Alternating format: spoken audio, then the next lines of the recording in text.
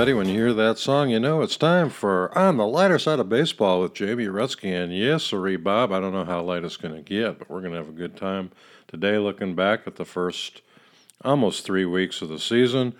Who are the surprise good guys? Who are the surprise bad guys? And what the economics are showing from the Forbes report that was just listed. Who are the winners? Who are the losers? Who are the teams that should be ashamed of themselves? And who are the teams that should be patting themselves on the back for putting out a bad product but making a lot of money? I think we know who that's going to be, but we'll have to wait and see when we analyze this list here in the next hour. So that's kind of what we're going to be looking at, and we will be looking at the 15th podcast.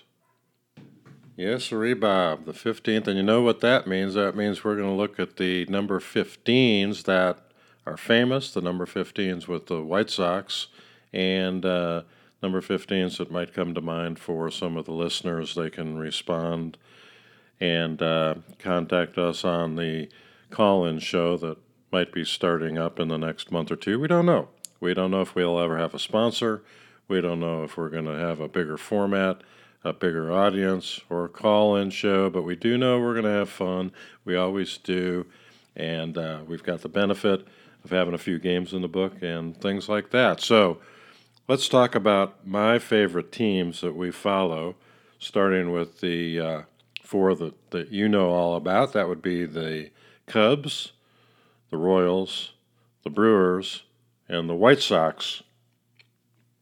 As of today, the White Sox and the Royals are really pathetic. I mean, they're going to be in a new category that this show follows to see how good our accurate predictions were of pathetic teams. And so we're going to call it the bottom 5 report, because what teams have absolutely no chance whatsoever of getting in the playoffs or even finishing above 500.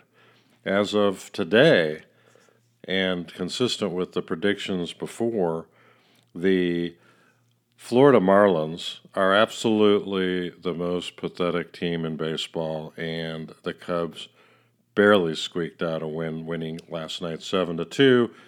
Yu Darvish, yes, folks, one of the favorites of this show, Yu Darvish won his second game of his Cubs career. Yes, that puts him at about $60 million per win, and we're not even including the entire amount of his contract. Yes, Theo, that was a great deal. Now, one of the deals that everybody's been pretty upset about with Theo was the Jason Hayward deal, but let me tell you what, J. Kid has had some great times with the Chicago Cubs, including the World Series in 2016, 2017, not so good, 18, not great, but better. 2019, J. Hay is off to a great start. He's fun to watch, and we're going to go back and talk a little bit about the Cubs in more detail because we have seen a few games. My tickets that I didn't give away are 3-0. That's right, 3-0. Now, I'm not saying I was at all 3 of those games, but we did go to opening day, 10-0 win. We did see the Cubs beat the Pirates, and in the game that was so cold and rainy that I didn't go to, and it lasted about 6 hours, the Cubs squeaked out that. Also, believe I saw the Cubs beat the Angels on Friday, and that was a fun game. Saturday, they came back and played like the Cubs. Sunday, it got snowed out. Yeah, the weather in April was not pathetic. So here's Chicago. It's 70 degrees on opening day, which was April the 8th. 70 degrees. It was the most comfortable day at Wrigley maybe ever. The next day in Chicago, my buddy Bruce and I venture over to the south side to Guaranteed Rate Park or Guaranteed Rate Field or whatever it's called. Weather wasn't bad. It was in the 60s. Wasn't much wind coming off the lake. The crowd, if they were honest and actually counted people, they were not counting the vendors, probably 1,000 people in the stands to watch what I thought was the most boring game I'd seen for a while. But that night I had dinner with Dwayne Statz, who's the voice of the Tampa Bay Rays, and he told me that Monday was even worse. And I'm telling you what, that was some lethargic baseball, bad baseball from the White Sox standpoint. Now the Cubs took advantage of the snowed out day to maybe slip back to a four-man rotation. Hamels is hot. Quintana had a great game the other day when they won back-to-back games for the first time all year. They beat the Pirates on Thursday. They beat the Angels on Friday. Cole Hamels had a great game Friday that we saw. Quintana had a great game. And that leaves us to Yu Darvish, who struggles still. He can't find the plate, but he did manage to pitch into the sixth inning last night for the first time. So that's encouraging. And Hendricks, who just got a $55 million extension, has basically been throwing batting practice for each and every one of his outings. BP. His velocity is never above 88. And if he's not painting the corners and getting calls by the umpires on the outside part of that plate down and away, Hendricks is in deep trouble, as has been proven out over the course of the last 3 times he's gone out. But he'll probably pitch again. I think he's due to pitch tonight. And then tomorrow, Quintana, and then the Cubs come home to take on the Arizona Diamondbacks Friday, Saturday, Sunday. And then they have another off day, so I think they're going to be able to hopefully get Lester back here pretty quick. So if you have Lester, Hamels, Quintana, and Darvish / Hendricks / maybe Montgomery gets off the DL, the Cubs should be able to climb back up. They're only 3 games below 500 now, winning their 6th game of the year out of the 15 they've played. I would have to say that even though the Cubs don't make it into my bottom 5, they do make it into one of my 5 teams that had the absolute most disappointing start you could have. But let me remind you, the Mets got off to an incredible start in May and then tanked. So you really don't have to win April and May, but you have to pick up the pace here a little bit because the Cardinals are way better than I thought so far. And the Brewers have a great offense, but man, their pitching's pretty thin too. So I look for the Central Division champs to be right around 90 wins, and we'll just have to wait and see what happens with that.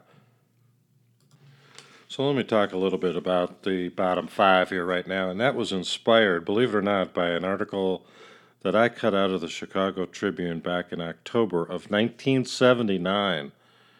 And I think I was just out of the military. I was starting to practice law in the civilian world. And, lawyers or young lawyers really don't know what's going on. Maybe old lawyers don't know what's going on. But this guy wrote an article called The Bottom 10. And it was hilarious. And I cut it out because whenever I got sort of depressed, I would go back and read this article. And he would feature things that were terrible. And like, for example, he goes, one of the threats made by Arizona State's Boosters Club after firing the head coach Frank Kush was that it would cut off funds for a new golf course for the school. Well, that was not a good idea. Another deal was that in Los Angeles, it was hard to tell whether the Rams were more embarrassed by the beating suffered by the quarterback Pat Hayden, who was sacked 5 times by San Diego, or the chartreuse goalposts on their home field. He would list the bottom 10 schools, and at that time, the worst school was Oregon State. Penn was next, Columbia, Florida, Air Force, Harvard, Colorado, Illinois, etc. You get the picture. He would list the crummy game of the week, and in this instance, it was Army versus Boston College. But what really got me laughing hysterically was his comment, how to stop a streak. And he said, about the only bright spot for Air Force this year was Jim Stark's string of 11 consecutive field goals, which was nearing the NCAA record then. In a recent lopsided loss to Notre Dame, Sturch was asked to kick a 56-yarder into an 18-mile-an-hour wind. The ball landed on the 12-yard line, and so did his streak. So, was it funnier back in 1979? Maybe. Maybe you don't think it's that funny. I think it's kind of funny. And I keep that article for some reason. I still have it. And I pull it out. And for my bottom five, which is going to be a feature all the time, kind of like Harper versus Machado, and right now they're both doing pretty badly. I mean, Harper's doing a little better, but none of them are hitting 300. And, I love it. I think the only thing surprising, and I guess I can have my most surprising teams, the five most surprising Goodway teams, would be, and not in any particular order, Tampa Bay, maybe number one, Minnesota, number two. The Padres are an excitingly surprising team at 11-7. The Mets are surprisingly good, although I sort of predicted that. And then the Cardinals aren't bad, which is a surprise to me. Now, the bad teams, the bottom five teams, and number five would be the Cincinnati Reds. I really thought with the addition of some of the guys they got, not only in the outfield but on their pitching staff, they'd be better. Well, so far they only lead the league in fines and suspensions when Puig couldn't control his temper and they got booted. Number four bad would be Colorado, off to a miserable start. Number three bad would be the Boston Red Sox. They're a joke right now, and why they don't have Kimbrel, only Dombrowski knows. The number two bad team would be the Chicago White Sox, tied with the Kansas City Royals for a bad team. And, of course, the worst team in baseball, brought to you by Derek Jeter and his cast of outcasts. And let me trade away some of the best players in the world, because I'm sure these prospects that I've never heard of will do well. The Miami Marlins, or the Florida Marlins, or whatever the heck the team's called, they're 4-13 as of today. They've won 2 out of their last 10 games. The run differential is 39. We're not even 3 weeks into the season, and the run differential for those Miami dudes is 39. They have no shot at the playoffs. The White Sox and the Royals have no shot at the playoffs. The Reds have no shot at the playoffs. And so, what do you do if you're a fan of those teams? Detroit's off to a okay start. They're 8-7, but they don't have any shot. The surprisingly worst team, I suppose, are the Cleveland Indians, who are 9-7, but got swept by the Royals, who I think are in the top 3 bad teams of baseball. And interestingly, they all just plug along. And so what's the draw? The hot dogs? The cotton candy? Bring the kids out to run the bases? I guess. Baseball's crowds have taken kind of a funny turn in the last 5 to 10 years. And I'm not saying it's bad. I'm just saying I don't think baseball, or the quality of baseball, is what everybody's looking at. At least that's been what I've learned over the last 3 weeks watching the teams that I've been watching. But the bad teams just are bad, and the good teams are really, nobody's surprising anybody except for the Rays. And they have a fun team. And I bet at the beginning of the year, I didn't know anybody on their team. But I do now. I mean, I don't know them personally, but I do know them. And I think that they are going to be contenders. This Austin Meadows, one of the 3 great players they got for Chris Archer, is tearing it up. Garcia from the White Sox, is tearing it up now for his new team, Tampa Bay. And those are sort of the fun things. Let's look at the guys that have gotten off to a hot start that are leading the league in the top 10 hitters. This might surprise some people. Tim Anderson of the White Sox is leading the major leagues with a .453 average as of today, 2 days before the 3-week anniversary of this season. Bellinger of the Dodgers is second. Polanco with the Twins, a surprising team. The Twins are for real, and with the Indians going south, the Twins are looking like they could be contenders in the Central Division for the American League. Grandal, who is a great hitter for the Dodgers and now he's with the Brewers and really has had some struggles offensively, is hitting .417. McNeil with the Mets, and the Mets are off to a good start, hitting .404. Rendon is reminding folks why they don't need Bryce Harper. He's hitting .400.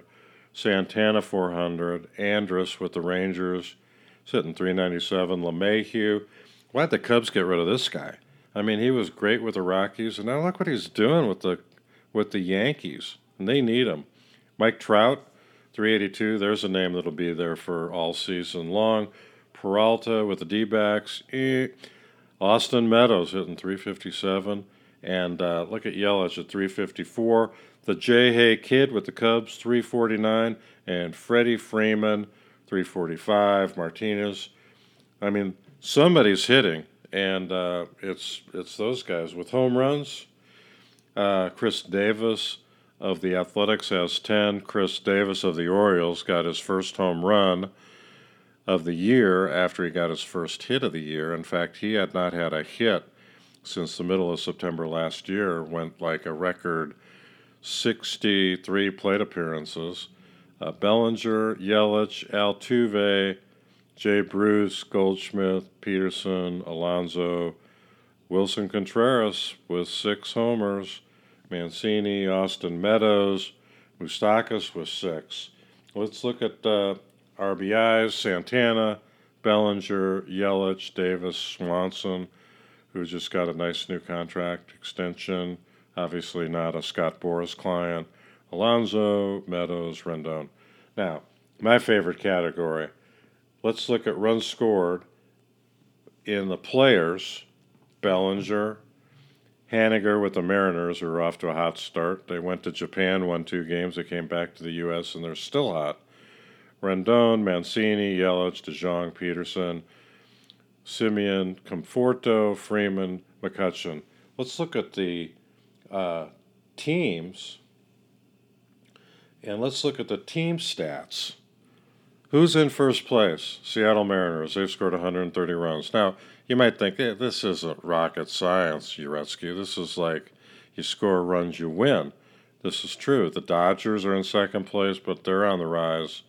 Oakland's in third, the Mets in fourth, the Cubs in fifth, the Brewers sixth, Diamondbacks, Phillies, Cardinals, Rangers. There you have the top. Who's the best hitting average-wise? The Astros, the Dodgers, the Mariners, the Diamondbacks, the Twins. Who's got the most RBIs? The Mariners, the Dodgers, the Athletics, the Mets, the Cubs, the Brewers, etc., etc. So, is it early? Yeah. Can you get a little feel for who's going to be there at the end of the season? You bet. I think that right now in the Central League, as we said, the Brewers, the Cubs, and the Cardinals will probably be going down to the wire. In the in the East Division of the National League, the Mets and the the Mets and the Phillies and the Nats will be there. In the West, you got to like the Diamondbacks, you got to like the Dodgers, and you like the Padres, maybe. I don't know. That's a funny division. But I'm going to like San Diego. I'm putting them on my list. So I'm going to follow the Cubs, the White Sox, the Royals, the Brewers, and the Padres. Now, even though I'm not the biggest Machado fan, I do like Hosmer, I do like Myers, who just hit his 100th home run. Pretty cool. And, all these guys were most of these guys were with the Royals. It's amazing when you look at who these teams get rid of. Derek Jeter, I mean, what are you thinking? Again, goes back to Goldschmidt and the D-backs. How do you get rid of these guys? Why do you get rid of these guys? The better question is, why do you own a Major League Baseball team if you're going to get rid of these guys? And that's what the Royals did. They gave away their World Series team from 2015. Just gave them all away. Moustakas, Hosmer, Kane, you name it. They're gone. Moustakas is with the Brewers, and Hosmer is happy with the Padres. Who wouldn't be? Now, as for towns that you want to play in, I mean, really, I know Chicago's my hometown, but man, April and May can be nasty places to play baseball. Snow, rain, chills. Let's play baseball in 30 degrees after we've been in Arizona for a month. That makes a lot of sense. So, anyway, that's kind of the scoop. So let's look at the Forbes study that lists the most valuable teams. And what we're going to do is look at the teams with the top 10 values and the teams with the bottom 10 values. The most valuable team, not to the surprise of anybody, are the New York Yankees, followed by the Dodgers, the Red Sox, the Cubs, and the Giants. And you'll remember the Giants were one of my picks at the beginning of the year to not have a shot at getting into the playoffs, and they're seemingly doing the same thing. 6 through 10 would be the Mets, the Cardinals, the Angels, the Phillies, and the Astros. The bottom 10 would be in 30th, Miami, followed by Tampa Bay, followed by the Royals, followed by Cincinnati, followed by Oakland, Cleveland, Milwaukee, Minnesota, Colorado, and Detroit. So that's the value of those teams. Now let's look at the operating income or the revenue. Yeah, let's look at the income. All right. Operating income, the most profitable team, or the team with the most operating income, the Dodgers, followed by the Phillies, followed by the Cubs. Now, let's look at those teams. The Dodgers did a lot to try to improve on their year, and they spent some of that $95 million revenue income. The Phillies were the team that won the offseason by a long shot, and also have Arrieta, who the Cubs should have signed instead of Yu Darvish, but hindsight's great. The Cubs had an operating income of $87 million. Yes, they have a pretty high payroll, but they did nothing in the offseason. They spent nothing. They had to go get Craig Kimbrell. They should have gotten a few other players. Remember at the beginning I talked about my father and I had two things that were really in common, one a love of baseball and one a love of gin rummy. And I said, hey, who in the world would want to do a podcast about gin rummy? Well, in gin rummy, if you just, and the same's true, I suppose, in maybe in blackjack, I don't know. If you just sit pat and don't move your cards around or take a risk, you're not going to do anything. Well, that's the deal with the Cubs. They need to have moved their hand around to try to improve, and instead they kept Almora, they kept Happ, they kept Schwarber, they kept Russell so far, they kept Baez and Bryant. Now, one or two of these guys should be gone. Happ is down in the minor leagues, but he won't be there for the whole time. And you need to either get rid of one of these five: Bryant, Baez, Schwarber, Almora, or Russell when he comes on the active list. Now, nobody's going to get rid of Baez, and nobody's going to get rid of Bryant, and probably nobody's going to get rid of Schwarber. But that leaves Russell, Almora, Happ as guys that they should have packaged up and gotten rid of. And yeah, this podcast seems to focus more on certain teams, and the Cubs are one of them because I pay more attention to them. So moving on to the Forbes revenue list, the Giants made $84 million and finished in sad shape. The Red Sox made $84 million, and that's a pretty good deal, and they used their money wisely. And here's the team that I was talking about in the opening, the team owned by my friend Jerry Reinsdorf. They made $76 million in operating. The Braves were close behind. The Brewers made 66, and that's a pretty profitable team. In the bottom of the list, you have the Marlins again. They lost $22 million. The Blue Jays lost $16 million. The Orioles lost 6.5. The Royals claim they made 5.3. The D-backs made 10. Twins 14, etc., etc. So, in the top of the list of the revenue producers,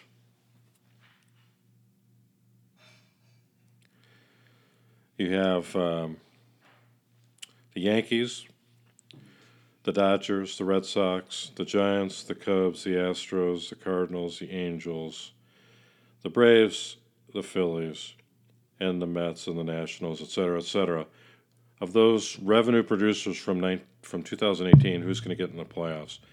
I predict number 1, the Yankees, number 2, the Dodgers, number 3, the Red Sox, number 5, the Cubs, number 6, the Astros, number 7, the Cardinals, number 9, the Braves, number 10, the Phillies, number 11, the Mets, and that'll do it. I don't think that we have any more teams that we can get into those guys. But let's look at the payrolls of 2019 as it stands at this particular point. The Red Sox have the highest 25-man payroll, 198. What's 198 million? The Cubs, 164 million. They're in second place.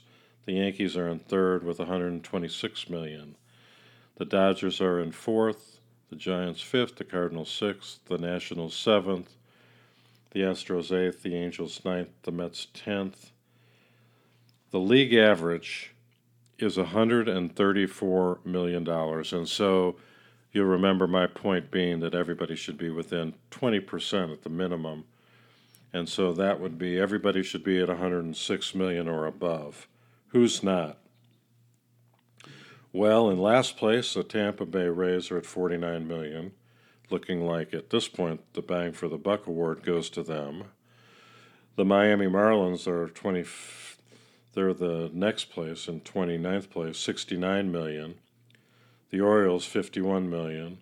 The Pirates, 54 million. The A's are below at 84. The White Sox, Jerry's doing it again, 87 million. The Royals, 67 million. The Padres, 61 million. How do you figure that with Machado? I don't know. That's hocus pocus. Maybe this came out before Machado. The Blue Jays 55, the Braves 91, the Tigers 91, the Indians 103, the Twins, Diamondbacks, all the Reds, the Rangers, all below the friggin' league average. That's ridiculous. They should all have to have a payroll above the league average. And so of those teams that are paying the most, who's going to be in the playoffs? I think the Red Sox, Cubs, Yankees, Dodgers, Cardinals, Astros, Mets, and probably the Phillies. So who's not of the top of the league average, above the league average, who's not going to get in the playoffs? I predict the Giants won't get in the playoffs. The Nationals won't get in the playoffs. The Angels won't get in the playoffs. And the Rockies won't get in the playoffs. Other than that, as I said, and we'll see how it holds out, 70%. That's 7 of the top 10 teams, payroll-wise, will get in the playoffs. So those 7 teams would be the Red Sox, the Cubs, the Yankees, the Dodgers, the Cardinals, the Astros, and the Mets. Those are 7 of the top 10. I predict they're a shoo-in to win. And so that's kind of where the money is. And again, the White Sox are the team that pays the least and makes the most in terms of bang for their buck award, followed by Billy Beane and the Oakland A's and the Tampa Bay Rays. If they continue to do what they're doing, they're going to be right there with the Bang for the Buck award. Now, remember, the rules are a little different this year when it comes to July. That's the deadline for any type of non-waiver deal or waiver deal. You, as I understand the new rule, can't make a trade after July 31st. And so I haven't seen whether or not, in particular, the playoff rosters will have to be set July 31st, but I mean, it makes sense, and so we'll continue to check that out. Anyway, that's the end of this segment, looking at where we're at, where we're going, and where the money is. And when we come back, I'll talk a little bit about that first week and where I went and what you can do to kind of trace that same easy to do between Kansas City, Chicago, and Milwaukee. What you can do on basically a weekend or 4 days, see all four of those ballparks and have a great experience doing it. So what are we talking about? Basically, it's what I did for the first week of the Cubs homestand and the first week of Royals baseball. And what I did was go to opening day at the K. Then I went to Wrigley Field. Then I went to Sox Park. And in between that, out of sequence, I went to Milwaukee. Now, you got the K, you got Miller Park, which is soon to be American Family Field. You've got Guaranteed Rate Field or Park, and you've got Wrigley Field. So let's first talk about the amenities in all of those ballparks, because I think that's important to this show. I like amenities, mostly concession stands. The Royals have improved their concessions. They've improved a lot of the things for kids to do at the ballpark. They've got like a carnival in left field.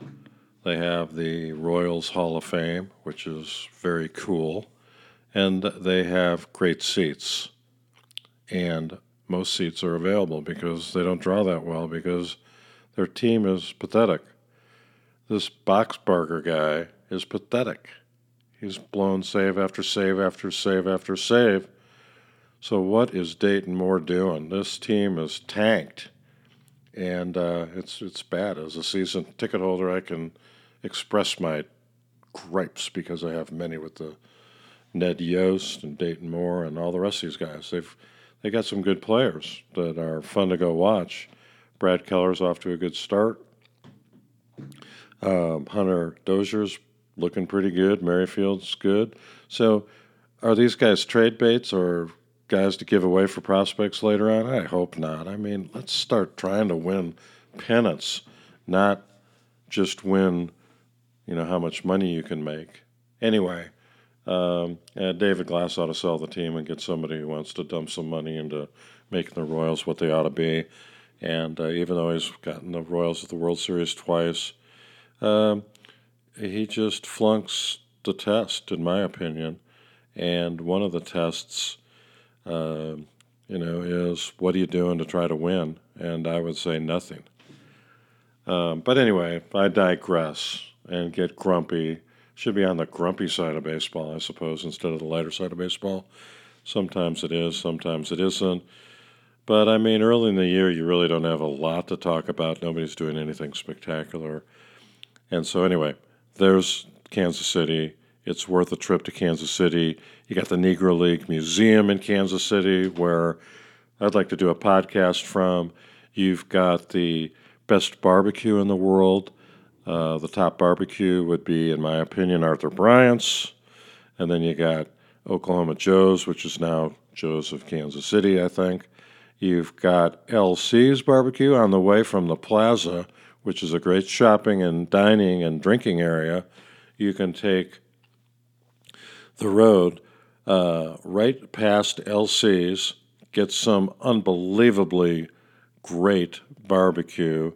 Now, a caution when you go in. Watch out because the floors are pretty slippery from all the fat that is burned off of the barbecue. And once in a while, the health department might shut them down. But I'm telling you what, it's worth the risk. LC's barbecue is great. Nobody's going to bark at my top three. Again, Bryant's number 1, Oklahoma Joe's number 2, LC's number 3. For you yuppies who like upscale barbecue, Q39 is probably in 4th place. And Gates has pretty good food. Gotta say, the best dish out of all those places is the beans and brisket that you can find in Martin City at Jack Stack Barbecue. Tough to beat. And then you go out and tailgate at Royal Stadium. It's some of the best tailgating around. And you can go to the World War I Museum after you go to the Negro League Museum. So now I've planned a weekend for you in Kansas City, which is as good as it gets. And there are some other dives that we can talk about later. The flea market has the best burgers in the world, and now I'm getting hungry and I'm trying to be on my Joe DiMaggio diet. And so let's get back to my second stop so far this year, and that was Milwaukee, Miller Park. Now, you know, Nelly was up there. I did a podcast number 13 with Craig Kashan. I'm going to do another podcast with Craig as June 20th, Dave's birthday approaches, when they give out the Dave Nelson Award in Milwaukee. So I have strong feelings for the Brewers.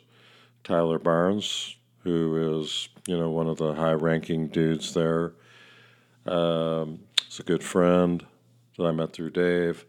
But Selig was a witness that I put on in a lawsuit over an aborted sale of the Kansas City Royals. And that was a victory for the Royals against the plaintiffs who were trying to move the team to Canada. And we can do a podcast on that later because that was really pretty cool. But Bud Selig, who bought the Seattle Pilots franchise, put them in Milwaukee, owned the Brewers for a long time, and then became commissioner of Major League Baseball, as you all know. Good guy, good witness, and a good baseball team, although he doesn't own them anymore. But Miller Park, back to Miller Park. Okay, again, Miller Park is mostly sports service, which is my preferred concessionaire. But they are getting away from sports service and more into independently running concessions, which seems to be the norm. Everybody seems to be trying to figure out where they can scrape extra money. Teams are buying back minor league teams, which the Brewers are doing. They're going to their own concessions, which the Brewers are doing. And they are changing the naming rights from Miller Park to American Family Field, I guess, American Family Insurance. And the Brewers are also trying to do what the Cubs do, I'm sure, and come up with their own television network, which for every team right now is in a state of flux because all the Fox Midwest, Fox North, Fox East, Fox West have been sold to ESPN, Disney, with an order to divest themselves of that sale within 6 months. So the bidding is rampant. Some teams, like the Cubs, are going to have their own streaming of their own broadcasts, and they'll maximize more revenue. Hey. Spend that money on Craig Kimbrell or somebody. Come on. Trout's out of the market. Harper's out of the market. Machado's out of the market. Back to Miller Park. Miller Park, with the roof open and the tailgate parties, there's really no better place. Numero uno that I've been to. With the roof closed, it's a little dark and a little dreary in there. Sorry, boys. It just is. And so I don't think it's great with the roof closed, but it is great with the roof open.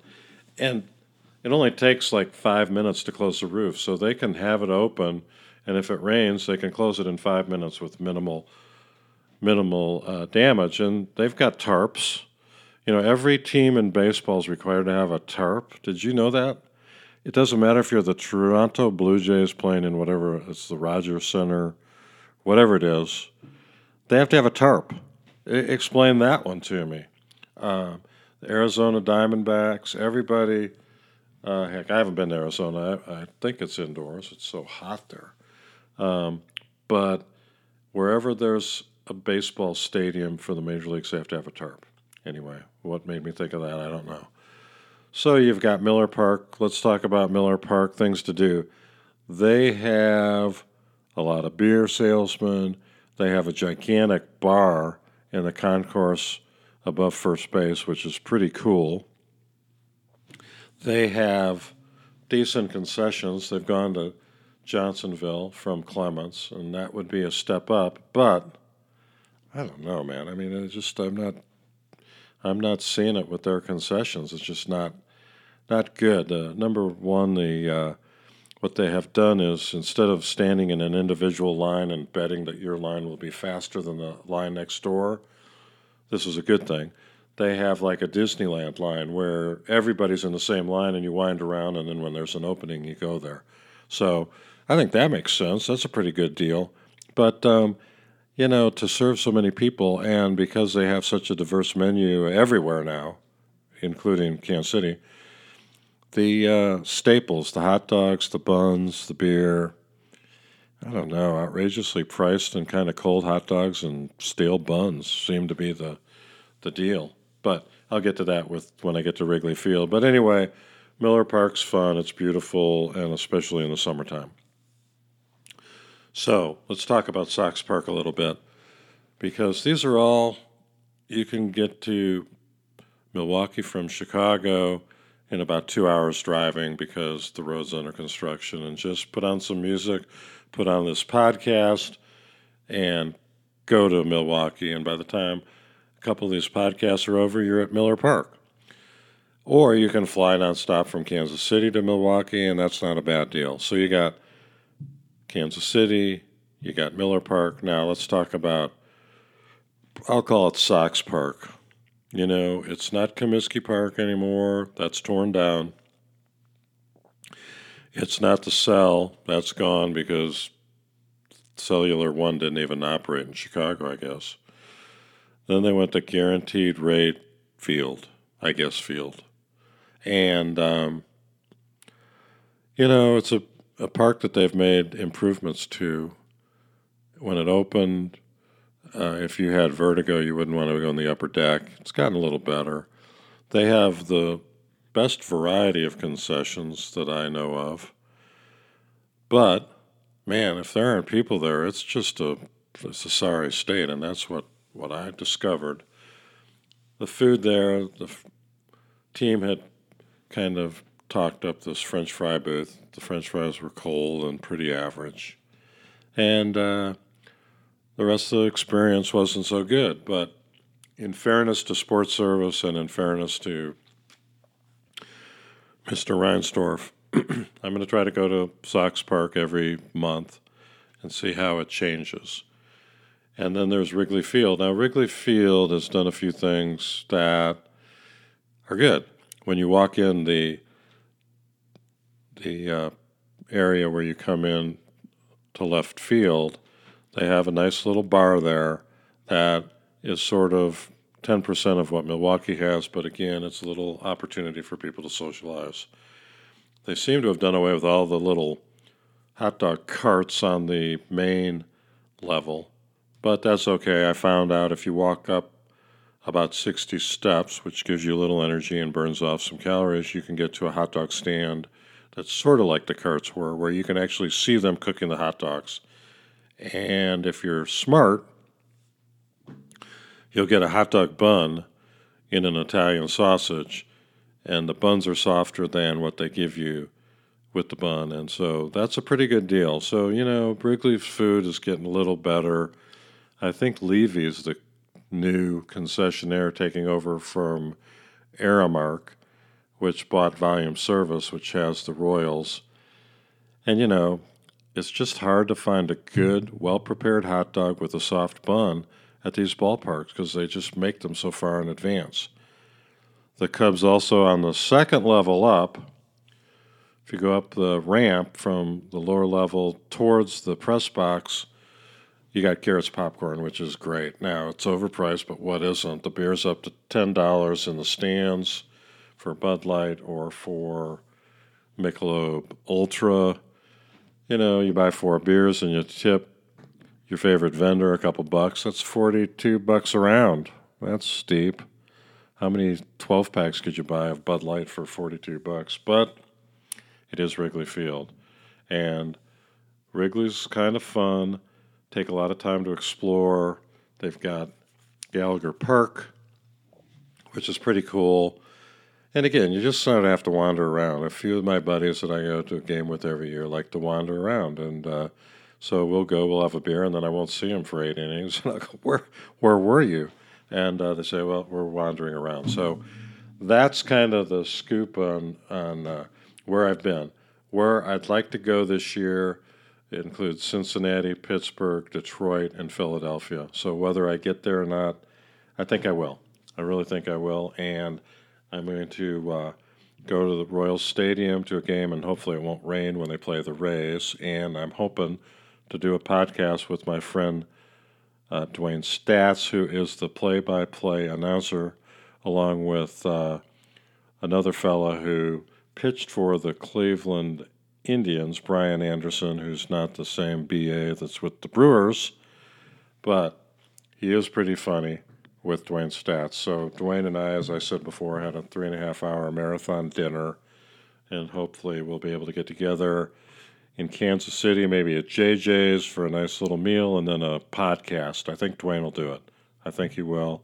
He seems to be in a position to be able to do that. So here we go. We didn't say too much about Nelly this time. I'm going to have a podcast here in the near future that talks more about Dave as we get closer to celebrating June 20th, the day that the Milwaukee Brewers are going to give away the first ever prestigious Dave Nelson Award for the person in that community that most emulates Dave's great community service that he was well known for. On a side note for Dave, the White Sox on their opening day also had tributes to some of their family of White Sox folks that had passed away during the past year. Jim Thome's father, who was a great guy who I used to sit with at playoff games from 95 through 97 in Cleveland, a Peoria, Illinois guy, a really good guy whose son, obviously, Jim, is in the Hall of Fame. Jim's a good guy. I really didn't hang with Jim, but I did hang with his dad enough to get to know him, and what a great guy. But they also did another tribute to Dave Nelson, and as I was going to Milwaukee, I caught Ed Farmer, the White Sox play-by-play radio dude, and he was all choked up about the nice comments they had about Nelly, and I didn't realize, like with many people, Farmer thought they were great friends, and maybe they were and maybe they weren't, but he was choked up because he really liked Dave, like most other people. So there you go. We're going to get more into baseball cards next time. We're going to get more into the chemistry stuff that I talked about before, and we're going to have a little fun with that, because spark plugs, guys who charge up the team, the fans may not know who those spark plugs are. We can only look at what we see on the field and read in various press clippings from various teams. But for example, when the Cubs won the World Series in 2016, they had spark plugs named David Ross, spark plug named Dexter Fowler, and a spark plug named John Lackey. Now, if I had owned the Cubs, would I have brought each one of those guys back? Yes. Would I have re-signed Arrieta? Yes. What you have now is, I'm not sure how much spark plug or heart or chemistry the Cubs have in going for them, other than Joe Maddon's karma, which can't be discounted. The Royals did the same thing when they won the World Series in 1985 and also in 2015. They got rid of some of the bit players, the Jose Cardinals of the world, the Pete LaCox of the world, going back to 1985. And in 2015, they got rid of the Canes, and they got rid of the Zobrist, and they got rid of, ultimately, Hosmer, et cetera, et cetera. So I think that's a big deal. You may not, but one of the new formats on this podcast in the next couple of weeks is social media. We're going to come up with a Twitter account. We may do Instagram. I'm already on Facebook, but I really haven't used Facebook much. I'm really not high tech, but I think I know people who know people that are high tech, and we're going to go with them. So I've talked enough. I've gone on and on and on. Maybe, again, I either provide interesting information, not a lot of analysis, or cure for insomnia. Any way you like it on the lighter side of baseball. Appreciate your listening. And the listening audience grows. I get new listeners every day, people I don't know, but I appreciate them listening. And we're going to talk more next time about Machado and Harper. We're going to talk about the Padres, what a great start they got off to. I'm excited about the Padres because my best listener out on the West Coast is a big Padres fan. And so I plan to be at Petco Park in August when the Cubs take on the Padres out there in San Diego. And who wouldn't want to be in San Diego? My God, you got the zoo. You got the ocean. You got Catalina Island. Hey, talk about Catalina next time. Catalina Island and my Uncle Gus. And the new Catalina Club at the Wrigley Field. We'll talk more about the clubs next time, maybe, if I remember. But that's it for now. We're going to sign off. Jamie Retzky on the lighter side of baseball, found at SoundCloud for now. Maybe we'll have some news to report on a new area you can hear the podcasts. Maybe not. But at any rate, it's a beautiful day. I'm heading to the golf course, and man, all the leaves are starting to bud. The grass is getting green for all of us that don't have a ground crew. And I'm looking forward to May for baseball at Wrigley Field and maybe Miller Park and maybe Sox Park, and you never know, maybe up to Detroit, Motor City for a day. So, there you have it. This is Jamie Retzky on the other side of baseball. Have a great day, and we'll be talking to you in the next week.